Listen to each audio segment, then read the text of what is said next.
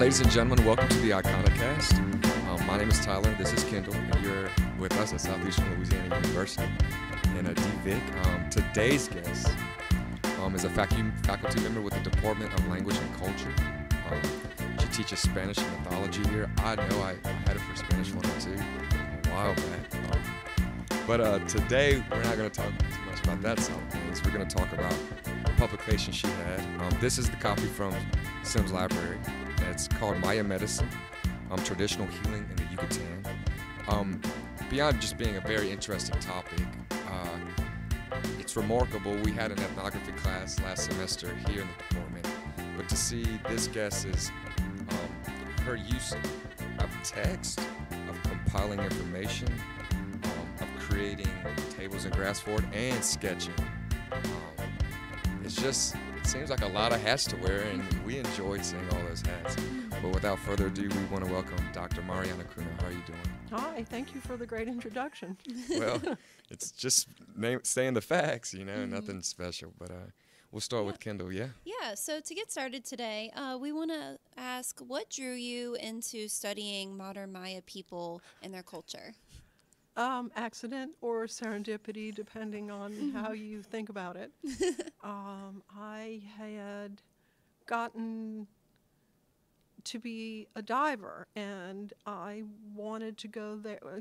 First, I had gone snorkeling there a bunch, and it was really fantastic. And I thought, all right, I'm going to learn how to be a diver, and I'm going to go back there. So I went back and met somebody who was so knowledgeable and, was just amazing. And walking around, and he was the guardian of a post-classic site on the coast. And so he's giving a little tour, of the ruins, which weren't really spectacular, just kind of small. But, he would be saying these things like, oh, see this tree? You can take these berries and you can wash your hair with this, and you can do this and you can do that. And I was like, wow, this is so cool. What is that? And he just kept on going. We would walk and he would say, oh, did you know that you can eat this? And did you know that you, and I was like, no, I don't know any of this, but I really want to know it.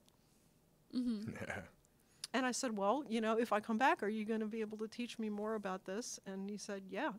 So that's what happened. Oh, wow. Nice. Yeah, well, that is awesome how you got, because as we were reading the book, obviously we were wondering what pulled you into this.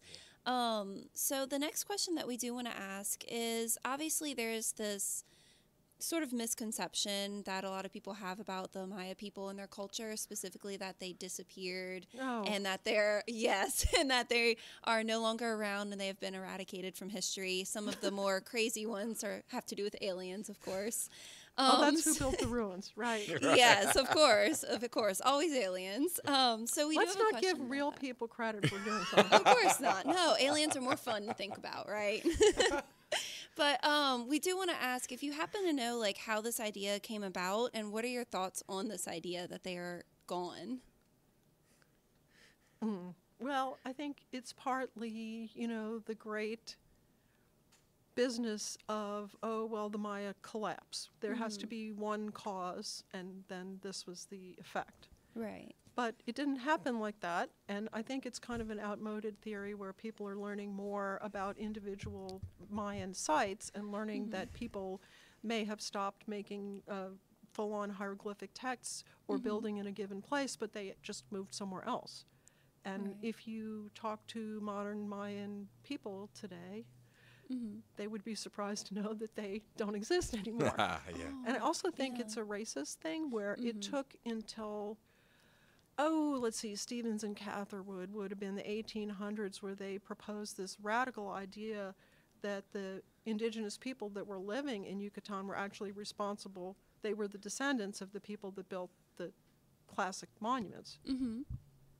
I know that sounds so stupid.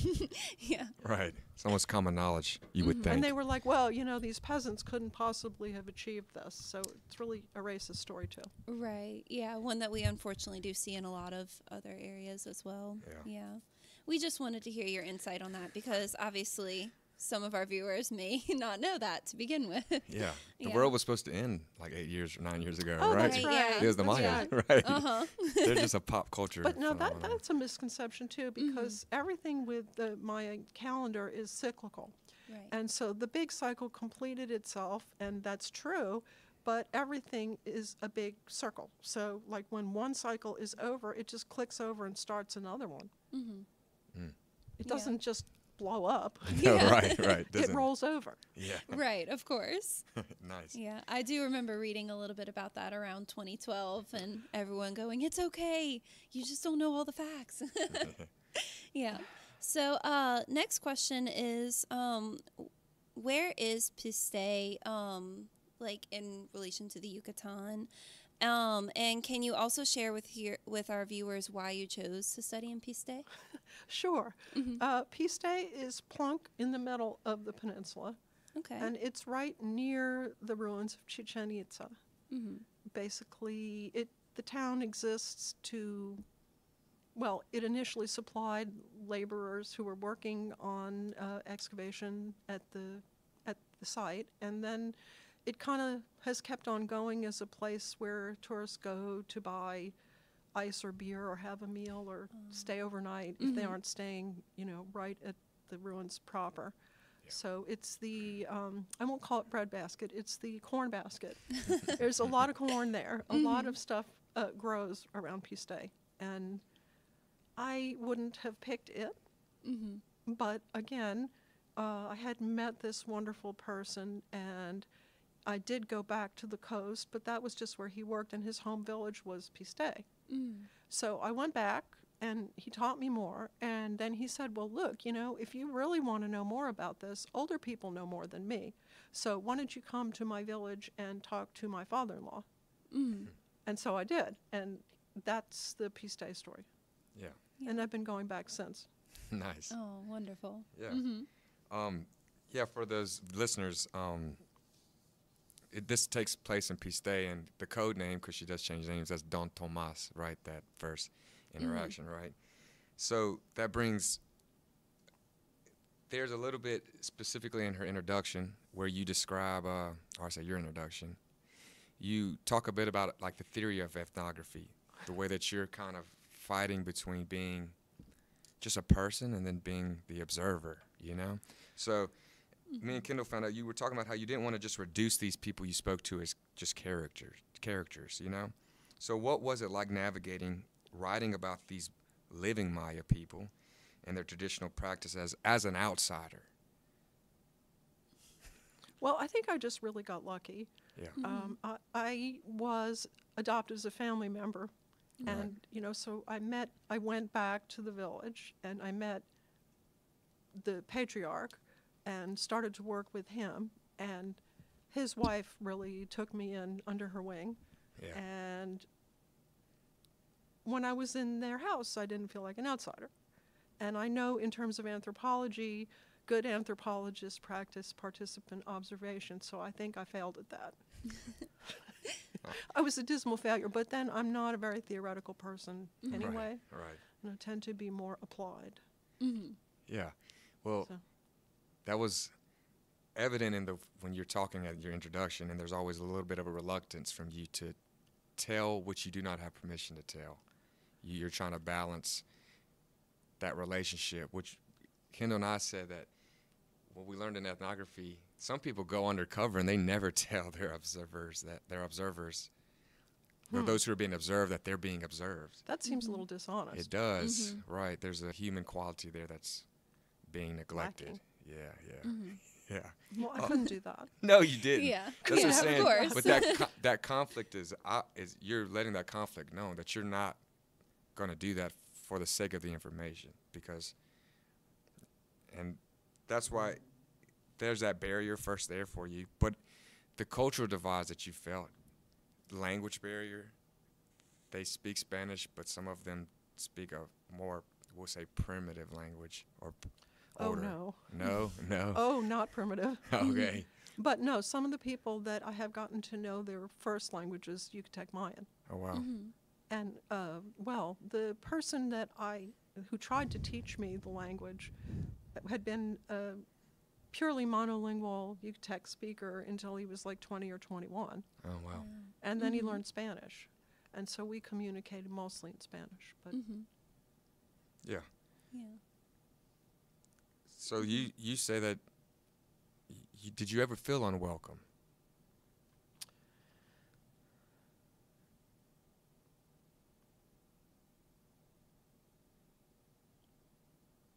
Remember going to one household with a family member, and they just kind of looked at me like, "What are you doing here?" Was that household one of the, so we were talking about there's a separation. Those who use their curing for financial gain and fame, and these other cures who just do it as like a way of life. Was that household those who did it like a way of life, or one of those kind of? No, it was just a, relative, somebody that I knew. Okay. Yeah. But really, this has been the most welcoming culture. I have never felt more. It's miraculous, really, if you think of 500 years of colonial experience and oppression, Right. that anyone would be friendly to someone from the United States is kind of amazing. Certainly. Right, of course. But people really pride themselves on their hospitality there. Yeah, it does show through in some of the sections in the book where you do talk about how they walked you through and how they were willing to share everything with you, which is really miraculous. Yeah. Yeah. So obviously you did just mention that they do speak the Maya language. How important is the Maya language to the cure? And do you think the language tradition is in some ways married? So like without the language, the curing traditions would be diminished in some form? Yeah, I think that's right. One older, the man and wife pair, Don Concepcion and Doña Concepciona, that I mentioned briefly in there, they were willing to work with me because I came with Don Tomas. I came with someone from within the culture. But I remember him saying to me, your connection to the supernaturals would be stronger if you knew the language better. Yeah. Wow. And I'm like, well, I'm still working on that. I'm kind of still in kindergarten. Right. All these years later, I'm struggling. It is a hard language. Of course, yeah. Yeah. And I was also told in no uncertain terms, well, these other friends of ours that came here, they were here for 6 months and they learned the language perfectly. Oh. So it's like, you are a bad student. We love you, but you're really not doing as well as these other people. Yeah. Oh. So that barrier, not the barrier, we already talked about the barrier, but the language. We did also see that they're incorporating different religions, like kind of like a hybridity of languages. That's a word I'm really into right now across culture. But do you think that, let's say, as if the cure begins to evolve and progress through time and they get more distant from the Mayan language, it will lose some of its roots? Can some of this transcend the culture of language, do you think? I don't know. Good question. Yeah. Okay. I mean, different people, if you're talking about the people who would identify them, and again, they wouldn't necessarily want to identify themselves as being priests either, but Right. the people that have some kind of spiritual connection with, we'll say, supernatural beings, do they pray to them in Yucatec Mayan or do they do it in Spanish? Right. I mean, it's very individual. Right. Yeah. Which the whole curing is individual, it seems like. There's a tradition, but it's curated by the cure. Completely. Yeah. Right. Well, on that spiritual stream right there, one thing that we found stirring was the dreams. Oh, Yeah. And can you explain for the viewers about the dreams? What we're saying, what is so stirring about it? Well, I was interested in the process of curing and how people would become curers. And one of the main ways that they did so was by means of dreams. So some people said, oh, yeah, my uncle taught me, or my mother-in-law told me everything I know. And other people said, no, I would dream every night. And this little person came to me, usually a little old man, wearing super traditional old-fashioned clothing. He would come and he would teach me. For years. For years. For years. Yeah. For years. Yes. Right. And that was actually a thing that I had and I always have been fascinated by dreams. And a couple of times I had dreams that were, kind of related to curing, and that was something we talked about. And they were like, okay, this is a sign that you're going in the right direction. Right. Well, when we read it, that Jungian archetype, that dream interpretation, seems like it's right out of Fits. his. Yeah, it's right out of his book. To not dismiss the spiritual value of it. Where do you see those dreams lying? Do you see them as some other bridging? I don't even know how to say it, but there's something there that ties to the Jungian factor or value of dreams as well. Do you? Well, people are more like each other than unlike each other. There you go. And these people with dreams, just to clarify, some of them hadn't met each other, correct? Or they had. Do you think that these dreams are something that is shared? You should seek these dreams, or these dreams are just... No, I think they seek you. There you go. Wow. That's what was so stirring about the dreams, is because that's what's implied in the book, and it's like, wow. Well, and that you would be selected, to be a cure. You wouldn't necessarily choose it. Right. It's not inherited by your relationship Well, but necessarily. it is kind of, some people say, well, my uncle was a cure, my grandfather was a cure, and I walked around in the woods and I learned from them. Yeah. Yeah.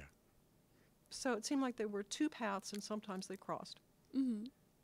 So that actually does bring me to my next question, because you did bring up the two different ways of learning, either through inheritance and learning through familial members, or through the series of dreams. Is there one that is like more respected or revered among the Maya? Well, you could think of it that making that spiritual connection and finding your own crystals by which you communicate with those supernaturals puts you into that sort of top of the hierarchy. Gotcha. But there's certainly people who are, plant medicine people that are highly respected. Of course. Yeah, that was just something that we were thinking about as we were reading, because obviously there are these notions that if you're taught by someone who is experienced, you get that experience yourself, and you'll have all of years and years, maybe more, of learning, versus the other method, which is through dreams. You are chosen by fate or by the spirits, what have you. And so, there is that little bit of difference where we were wondering where Well, I think it's almost like a validation, that if you encounter these crystals, well, then that's like the mark that you've kind of made it to the top. Right. Yeah. So to take a step back, because we do want to ask about those crystals in a little bit, because those are probably only second to the dreams to us, because the dreams are an abstraction almost, and these crystals are real things that they hold on to. Let's talk about the milpa. I know we talked about it a little bit before the audience joined us, but can you explain to the audience what the milpa is to these people and how significant it is to the cure tradition? Well, the milpa is a cornfield, but they're not monocrop farmers. Mayan people put everything together. So like you would plant corn plants, but there would be bean seeds, and they would grow up around the corn stalks and be supported by them. And it actually is a better way, for the earth, that you grow things together, and you're not just like depleting it with some nitrogen-eating crop like corn. Right. A lot of the land is ejido land, which is community land. So it is people in that town, each person has a certain amount of land that they're allowed to farm. And unfortunately, less and less of that is used anymore, because people are starting to move away from their connection to the land, a lot of them, and, moving to Cancun, getting a job as a waiter, and, working a service job in town or whatever. So I think that tie to the land is super important to anything that's to do with plant medicine, and the sort of really traditional connection between community and land, unfortunately. Yeah, well, you answered about the next two questions with that. Oh, Yeah, which no, because the milpa, this is an agrarian tradition. The cure even appears to be tied to that agrarian completely. Yeah. Which, yeah, I'll bring this word up again. Sorry, everybody. Hybridity. We saw it in what you call Don Aldo, his mixture of allopathic and cure means of medicine. Allopathic is pharmaceutical. Western medicine. Western medicine, yeah. But he's fine with finding a way to use both, even complementary or supplementary. Which I think is great. Certainly. Yeah. You were just talking about the milpa, though, in some ways manifest that with the way that they plant their crops. You were just saying that there's like... Well, yeah, and I think there are a lot of rituals that are done on behalf of a community as opposed to an individual. And some of that stuff's just going away, unfortunately. Yeah. It's progress. Yeah, it's progress, which preserving but accepting progress. But then again, I also think that the people that I know are actually sort of past masters of taking what they want from some outside source and blending it with their own traditions and staying with what they have. Yeah. Right. And I guess if you had someone come in 500 years ago and say, my way is the right way, and you wanted to hang on to what you had, then you got an early, well, not even an early, but you definitely got a lesson in how to synchronize, or what is the right word? Is synchronicity the right word? Or That might be the right word. I'm not sure. Yeah. You know, but certainly in terms of their religion and their culture and their language and everything else, it's been a blend. Right. Yeah, I do see you mention that quite often throughout And the certainly, book. you know, you can be talking to somebody out in the woods and they'll say, oh, no, you know, you need to go get antibiotics for that. You need to go get an aspirin. Yeah. Which I think is good because it's inclusive. Right. Exactly. I think the blend is good in some way because it does help preserve, you know, some of those older traditions while still getting them the more progressive, quote unquote, things. Yeah, and you think medicine, it's not supposed to be cultural. Medicine is supposed to heal, right? It's supposed to, do you think? Like, if you don't want to just use something medicinal out of tradition, you want to use it because it's effective. You know, it's supposed to. Traditional medicine is effective. Oh, certainly. No, I'm just saying you shouldn't be married to a traditional medicine simply because it is traditional, unless it is effective. I might be overstepping there, but that's what I'm saying, that the synchronicity may be required because of the deficiency of both what is allopathic and traditional. But correct? Young people don't think that the old stuff is good. Right. And here, you know, we've come full circle because in our culture, we're like all about investigating anything that's herbal medicine and whatever. And down there, it's just so uncool. It's just not anything anyone wants. And young people are not particularly interested in learning the traditions. And they're like, I want pill medicine. I don't want that. You know, they don't believe that it is effective. That actually starts to answer one of the questions we had for later, but I mean, it's on topic now. So, so you did obviously bring up how in America at the moment we are kind of going back to these sort of alternative forms of medicine and investigating them, as you mentioned. So you don't really see that happening in the Yucatan as much. They're still very much, they want the aspirin, they want the tablet. Yes and no. I mean, I also think that the Mexican government has got kind of an interest in trying to look for that middle path. That they actually help fund a medicinal plant garden not too far, a village not too far away from Piste fairly recently. Oh, wow. Yeah, and that's that they great. have had a program where they're working with midwives and trying to give them some Western techniques, but not discouraging the old stuff either. Oh, that is very good So because, that's good. yeah, I know in the book you were talking a little bit about your worries about that. But We'll talk about that a little bit more later. Yeah. In the meantime, you did bring up midwives, so that brings me to one of the other questions we had, which is in the book, obviously, you mentioned the various different types of cures. I know you already told me how to pronounce this, but Men. midwives, shmen, all of these different forms of healers, basically. So could you just very briefly explain those differences to our viewers who maybe haven't read your book? Well, let's see. There are the people who have a specialty, like they're bone setters or they're midwives, or they do massage, which is really kind of divided in terms of gender.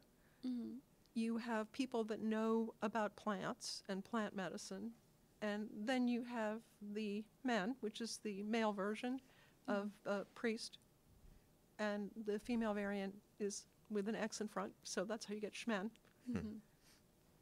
And some people say that, well, only men can be priests and women cannot. But I've heard so many contradictory things about this, and I think that's changing too. Oh, really? That, only men can work with crystals, only men can be priests. Well, I'm not sure that's at all true. Wow. And so there are examples where that isn't true? I've heard examples. Yeah. Now, are those people for real? Are they charlatans? Is it real? Who knows? I don't know. Right. Yeah. I just need another 100 years of life to figure it out. Right, exactly. So much to investigate, so little time. Completely. Yeah. That actually does flow nicely into the next question, though, which is talking about the disparity between men and women practitioners. Do you have any reason for why there is this notion that only men can have the crystals and only men can be the curers in some aspect?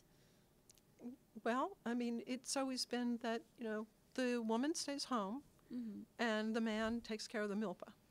Right. And, the dividing line has been that. In fact, the word for wife is like watan. It's like, your face to the town. It's just a division that's been there for forever, and it's changing, but I don't think it's doing it quickly. Yeah. Yeah. Well, the milpa, going back, I remember you said stories of the milpa, how that was important from when they walked to the milpa, when they walked back home from the milpa, when they conversed to each other, that handing over of stories and ideas, that's where And knowledge. Right. And little boys go with their fathers and brothers and uncles out to the milpa. Yeah. And girls do not do that. Girls stay home. Right. Yeah. Yeah. Girls make tortillas, which Right. is very time consuming. I mean, traditionally, women make the tortillas. So, I mean, they will get up and make tortillas and have it ready for breakfast. And that's, they send tortillas out to the milpa with the males that are doing that work. And, it's so time consuming. Right. Wow. Yeah. And women embroider, and women cook, and women take care of children, and men go to the milpa. Right. Yeah. Which made me a very weird person. Right. Right. You For were a them. lady going to the milpa. Yeah. Right. Yeah. And I was a weird person anyway to them. I mean, they would want me to, for example, I would say, I want to go and get a Coke. And, I mean, this has changed. But at that point, it was like, okay, you have to take the children with you because, women shouldn't go, walk down to the corner store and buy a Coke. And I'm like, but wait, I'm a woman from a completely different culture, and I'm down here in your country. But you want me to go by these rules, so okay. Yeah. So I get stuck taking all the kids down to the corner store to, we want an ice cream, you have at least not seemed to be basically a hooker or something walking around the Right. street by yourself at night. Yeah. Wow. Like It that was could be super. implied. Yeah. Yeah, super conservative. Wow. Yeah. Well, with those roles, there was also a role, a supernatural role disparity.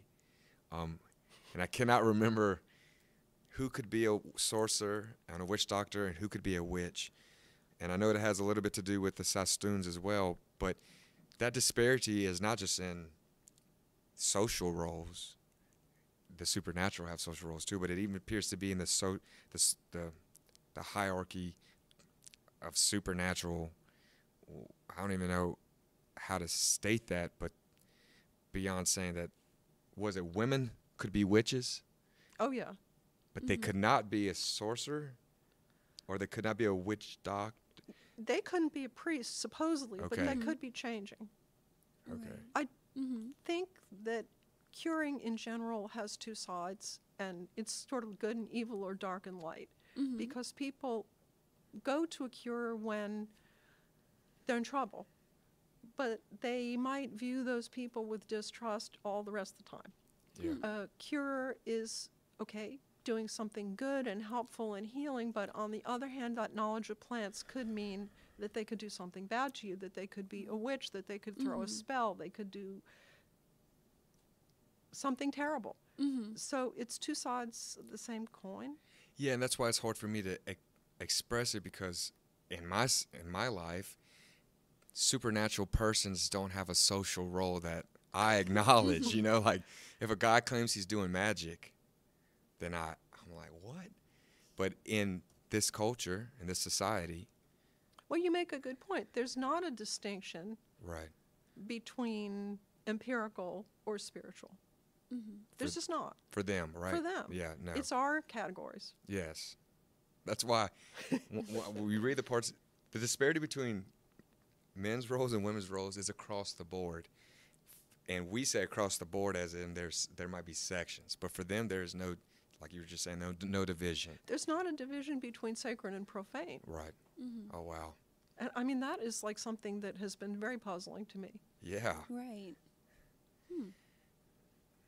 That would be, Yeah. that's another book for you, Dr. Yeah. Kunow. I feel like there are so many topics you could expand multiple Well, books into. I have gotten a little bit lost in the last, I don't know, we'll call it a decade, because all that walking around and going to the milpa and hearing stories, I started making notes about the stories. And then I started realizing that a lot of those folk tales hadn't been written down, or if they were written down, they weren't written down in English. So that started me off on a completely terribly tangent path, but also fascinating, to realize that there's a body, a corpus of folk tales that everybody down there seems to know some version of, but they're not in English. Yeah. And I'm like, okay, wait, I can do that. You know, I can translate them. I thought arrogantly, you know, I can do this. Yeah, because the stories of the milpa made me think of, like, you hear of pre-Civil War slave stories working in the field, that there's a story tradition from slaves being in the field. And it's like an agrarian, I don't want to claim universality to it, but there's something about being in the field and working that, I guess, before podcasts and iPhones and the way that you occupy time was telling each other stories. Sure. Yeah.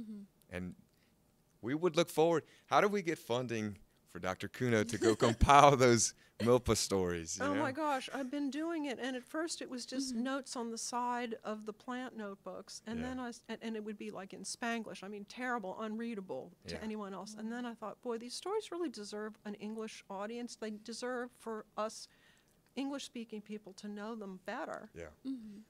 Yeah. I might be on volume 2. I mean, it just keeps on going. Yeah. Yeah. I mean, that's terribly interesting to me. I know I would certainly love to read those. I mean, why on Yeah. earth would there be a trope like the babysitting dog? The babysitting dog, is that one? Yeah, I mean, Could you there- give us just a little bit of information on that? Oh my just gosh, a little babysitting tease. dog. Well, you know, there's a sort of a slatternly wife, Mm-hmm. and she doesn't want to take care of the baby, and she mistreats. Usually, the husband has died, and the faithful dog is there, and the wife says, "Okay, you got to take care of the baby. I'm going off to get water." And then the dog is kind of, you know, has supernatural stuff. He sits up and he's like singing to the baby, and he's on his haunches. He's sitting up, you know, and Yeah. it's just so crazy. And I mean, I've collected about 6 different babysitting dog stories. Wow. And these are from different Different cure- places. Wow. Yeah. Different people, and then you know, even stuff in the library from the Capitol, you know, that's in a grammar book for grade school kids.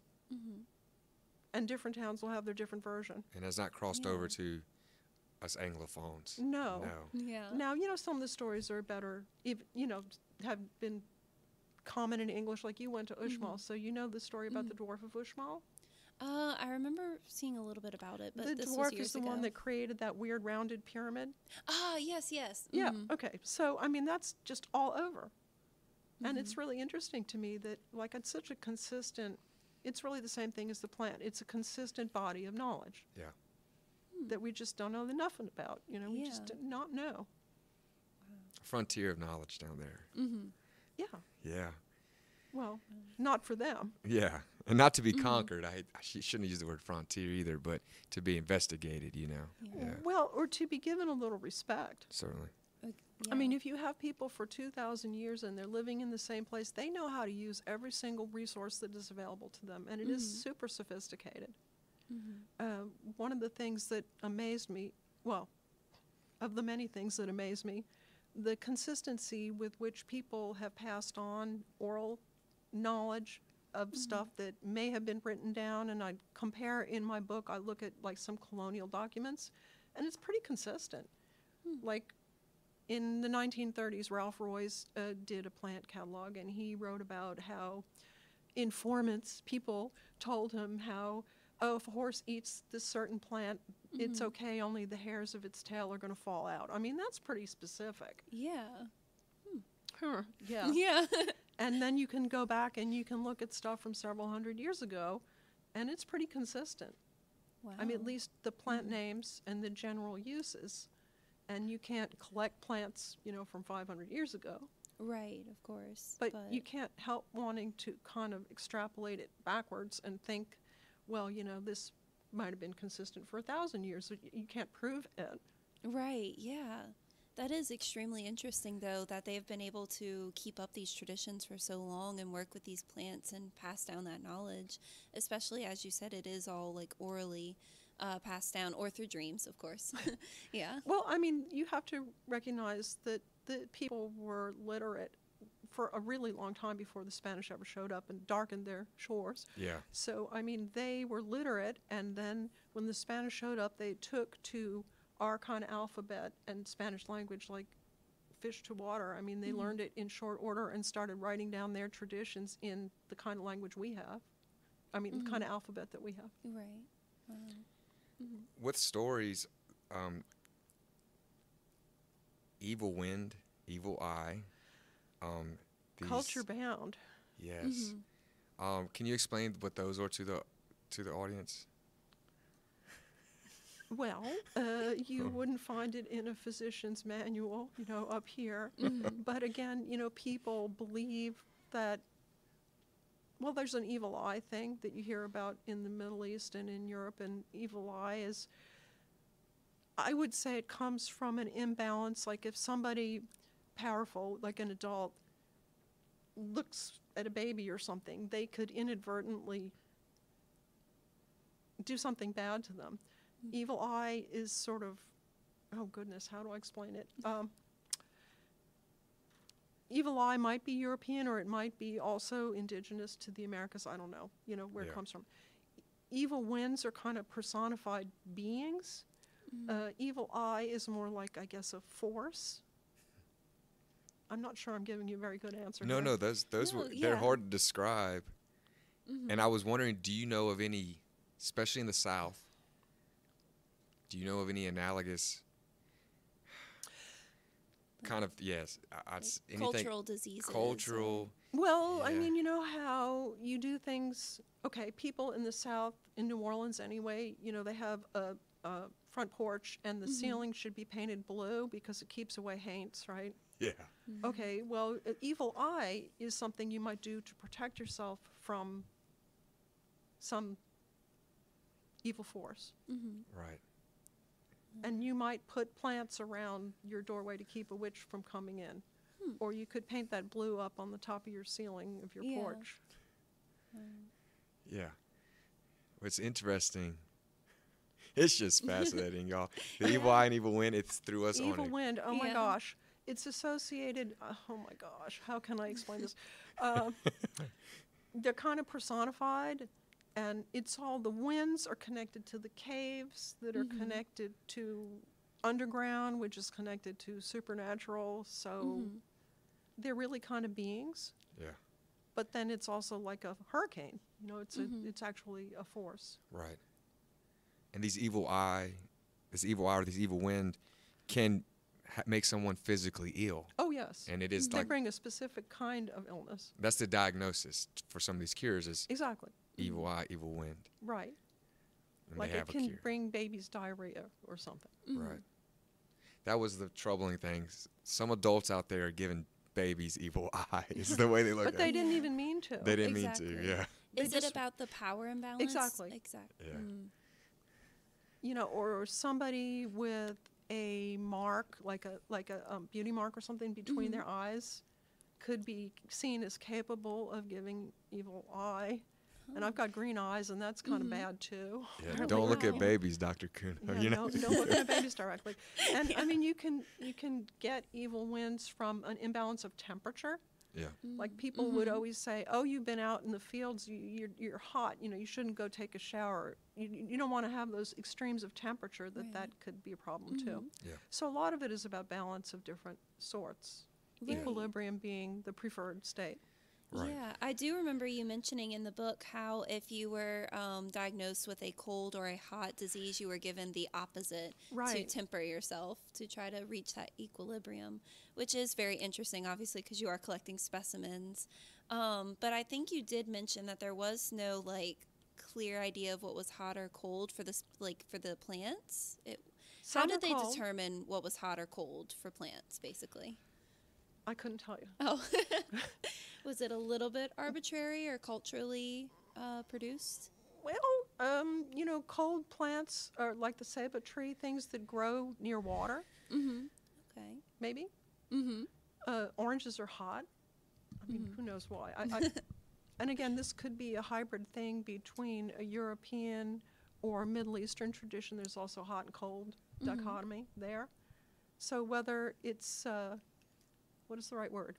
Synchronicity, that everybody thought up different versions of the same thing at different times in different parts of the world, or whether it's truly a blended tradition, I couldn't tell you. There's a lot of scholarly argument about hot-cold. Yeah. It was just very interesting to read about. Yeah, and we actually have a student submitting a question. This is Rhonda. Rhonda has a few questions, but I'll just pick out one right now. What is the role of faith in healing? Like, does the person who comes to the cure, is faith? Super important Okay. for both patient and doctor. You have to believe, first of all, that it's going to work. And we know that that works in Western medicine as well. You have to think it's going to happen. And if you do, you're in the right frame of mind to get better. It's very important for the cure. They have to go out there and be very intentional. And each person has individual prayers, and they ask for guidance. And, you know, who they ask for guidance is another question that could go on forever. But, you know, they will ask for guidance and, you know, which plant do I need? And then, you know, really even sometimes requesting of the plants, you know, let me use this, you know, to fix somebody else. Yeah, well, I'll ask Rhonda's questions a little bit later. We'll disperse them. They're really good questions. But Okay. what do you have, Kendall? Do you Yeah, have I actually wanted to talk a little bit more about the Satsuns, because I found them to be extremely interesting, as Tyler mentioned, just about as interesting as the dreams. In particular, you mentioned that these people were led to the crystals by some sort of spiritual guide, basically the guide that would appear to them in their dreams if they were chosen that way. They were led to these crystals. But then you also mentioned towards the very end, it was a very short note, that there was some sort of structural platform in one of the milpas, I believe, that you believe some of the stones were coming from. So can you just talk a little bit about what you hypothesize about the Satsuns, the crystals? The crystals. Well, I was shown one person's personal crystals, and some of them looked like, you know, a natural thing that you might find on the ground, and some of them looked like it was a cut, polished thing that could have come from a store. So I don't really know. I really don't know, and I know that this tradition exists in Guatemala because Rosita Arvigo has written a book called Sastun. Right. And she worked with this guy, Eligio Ponti, who was the curer, and he had his crystals. So I don't know that much about it, but I know the tradition exists for quite a ways going south of there. Everywhere, I think, where you have Maya people, you have this idea of crystals. Yeah. And they're sort of a connection to a class of supernaturals that I guess you would call the Balams, the lords. Yeah. Right. Which are connected to the evil winds, right? They could be. Yeah. Yeah. It could be a power imbalance. Yeah. Like if you call down those supernaturals and there's, you want to make it rain, and so you have a rain-making ceremony, and then those people come and you do this whole ritual, well, then it's like it's charged. The place where you conducted the ritual is charged, so it could be dangerous. No, that sounds really weird.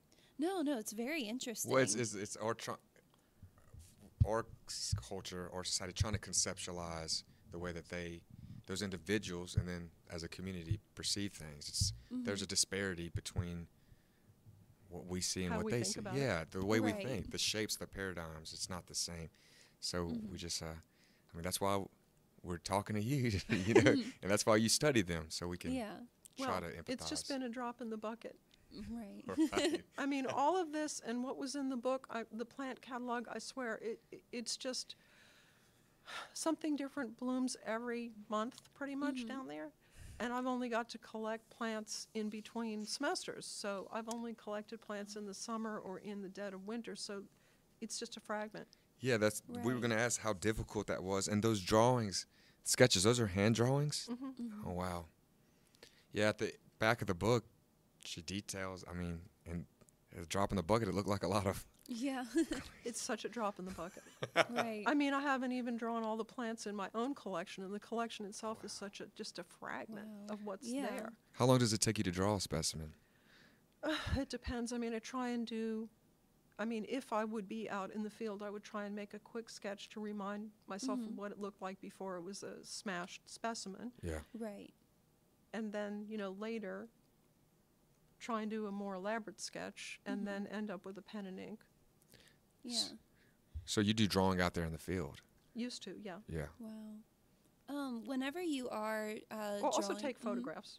Oh, photographs, right? Of Yeah. course. Yeah. Now we have that. That is good. That's true. I used to have an Compared actual to- camera. Oh, like the big, yeah. Yeah, a big Nikon. Yeah. Oh, that is very nice. With though. that, you also tape record some of your conversations, yeah? I did just a few. I Yeah. mean, I have a couple of, I don't even know, it's on some cassette that probably doesn't even work with anything anymore, but have, like a Mayan prayer that somebody made somewhere on an old cassette. A little miniature cassette even, a little handheld, That's obsolete, that sounds like a poem ready to be written, a Mayan prayer on a tape cassette. obsolete miniature tape. Yeah. That sounds beautiful, right? Yeah, it does. Well, but I mean, we've come so far in terms of technology since we this have. journey began. Of Yeah. course, yeah. You would just need your phone. That's all you would Right. need from now on, yeah. Except that I don't like taking, much as I love my phone takes really good pictures, but it's not the same thing as having an actual camera where you can bracket it between how much light, and you can take a lighter one, and in the middle one, and a darker one, and then you can come home and spend a ton of money getting them developed. Remember developing film? Right, yeah. And then you would discard almost everything. Wow. So it's kind of cool to have a phone because you're not paying for developing, and you just delete it if it's no good. But I don't think you have the fine tuning that you do with a real old-fashioned camera. Of course. Yeah. Whenever you are collecting these specimens and drawing them, do you only present like the perfect specimen, or do you present them as you find them? That's an argument that many botanical illustrators have as an ongoing Right. thing. And I think you should present the things that still like they have a hole in the leaf or whatever. I think you should Yeah. present the thing as you see it. For botanical illustration, you are supposed to ideally provide a picture of something that is blooming or fruiting so that you can identify better, which is challenging if you only get to go down there at specific times of the year. Right, of course. Yeah, we were just wondering about that. Specifically, I actually have taken a class in the past with Dr. Hansen where we studied some art, and there were some arguments about how to depict nature. Do you present it as it is, or do you present the perfect ideal Idealized. version? Yeah. Yeah, so I actually had that question because it does kind of fit into one of my classes I've taken, which is always fun whenever you can make that connection. Yeah. Yeah. Take some classes, guys, right? Yeah, like, exactly. yeah. Well, it's a big debate, Right. but I guess I would side with imperfection. Well, you were saying that time of year. Is the Yucatan your preferred location? I mean, all the states of Mexico down to Guatemala and Belize, all the Mayan cure traditions. Do you feel the Yucatan? Would you like to explore the Yucatan more, or further your investigation to other? Well, If you I had mean, all the time in the a world. few more lifetimes. Yeah. A few Yeah. more lifetimes, I'd be good. I mean, it would be interesting to know how far out, like in a radius, does this corpus of knowledge extend? Like, Yeah. is it consistent the further you get from that place? But then the plants are going to be different the further you go. And one thing that I have had on my fantasy radar for some time is to go to Cuba, because it's only 30 miles away by sea, so they would have the same plants, but it's a radically different culture. They're not Mayan at all, so Right. Right. I wonder if they use the same things. Oh, and maybe you could root the Western influence more, if there's similarities. But Maybe. then there's more African influence, so Oh yeah, yeah. you'd have to Yeah. try and puzzle all that out. I don't know. Right. A couple lifetimes, right? Just a couple. Completely. Need a few more. Yeah. Yeah. Is it would there? be wonderful to go to Cuba. Yeah. It Yeah. would. Okay. Yeah. So earlier on, you mentioned that you have been back since, obviously, this was published in 2003. Have you had a lot of contact, though, specifically with the curers that you worked with? And in the book, you also predict that they will retain these traditional elements that contribute to their modern life. Do you see that happening? I hope so. Yes, I've been back. Unfortunately, two of the people in the book have passed away. I do remember you mentioned they were in their late 70s, I believe. So Yeah. a few of them, yeah. So it's really tragic because those people, their knowledge is just not replaceable, and Yeah. Are you seeing any young? I remember you saying there was a huge gap in age. Like Don Tomas and Don Aldo were about 4 much younger. Have you met any young up and coming curers? No. Oh, no. I haven't. Unfortunately, I mean, none of like the younger people in like these huge extended families, not a single person has been like wanting to learn this. Do you think it ties back to the idea that this is like a rustic form that you mentioned in the book that some people Yes. thought? Oh. And also think that that's why I maybe got so lucky as to start learning about it, because there wasn't a better candidate, Right. a more normal candidate, Right. like a nice young related person. Yeah. As the curing tradition is going down, is the Maya language tradition also on? Oh, terrible. Younger people in families don't speak it, don't want to speak it. I mean, they will, I mean, you can say, okay, what do you know how to say this? And they'll like all confer with each other and they won't know. And, you know, they can count up to 10, but after that, you know, not. And Yeah. Wow. Yeah. And the milpa, is the milpa still going on, or is it diminishing? well, I mean, you know, it's amazing. Like Don Tomas, or the person I'm calling Don Tomas, he is now retired. So he's not having to come home from his job on the weekend and do all the milpa work. He's still doing it. But his son, you know, has moved off to the city. And, you know, it's better for them to be self-sufficient. You know, if they can grow their own corn and then mill it, they have less to buy. But everybody is getting to be more connected in the world, and that's good and bad. Right. And young people are like, you know, I don't want to drink fruit juice. I want to drink Coca-Cola. You know, to go to the store and buy some Coca-Cola. Right. there's Mexican this kind Coke. of global culture, you know. That I was gonna say Right. Mexican Coke is It's better. better. It is. It It is, tastes yes, much better. it is. So I it can't also makes you blame you. diabetic, you know. If Right. Right. you drink it all the time. Yeah. You win some, you lose some. No. Well, that's part of the goal of this book was to bring it over, at least part of the traditional appreciation for it, to us. So maybe it'll be carried on by somebody in the Somebody. future. Somebody. Yeah. Yeah. Somebody. Somebody. But then, you know, maybe the circle goes around and it becomes cool again. Yeah. And some I young mean, person decides to take up the Yeah. what is the word? Mantle? Yeah. Yes, Mantle. that's it. Well, hopefully we have seen that happen in American culture, so maybe it'll reach there as well. Yeah. Hopefully. Yeah.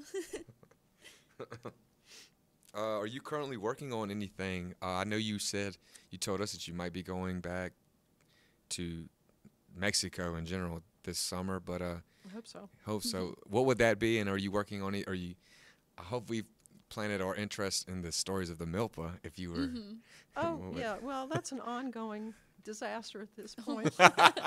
I was supposed to give a lecture at the Mérida is the capital of Yucatan, and Right. they have the English language library, which is the home away from home for gringos who want who miss English.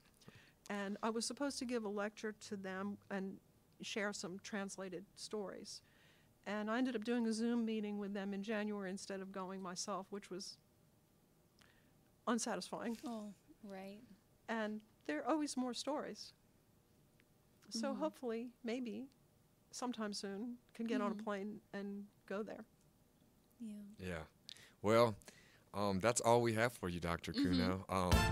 You took us to the Yucatan. Yeah. And, we really appreciate it. Guys, again, this book, Maya Medicine, is at Sims Library.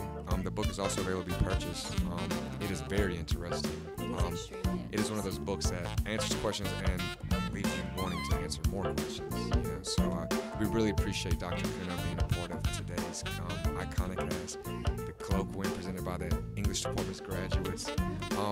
Next Monday, we will have Dr. Rupika Rasam.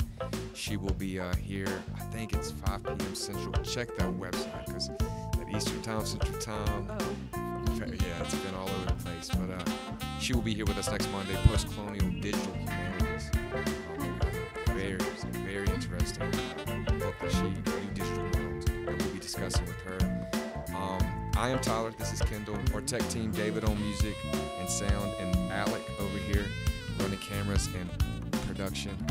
Again, thank you for joining the Iconicast, and Dr. Marianna Kunow, thank you so much. Thank you for having me. Yeah. And we'll see you guys next Monday, and stay tuned, guys.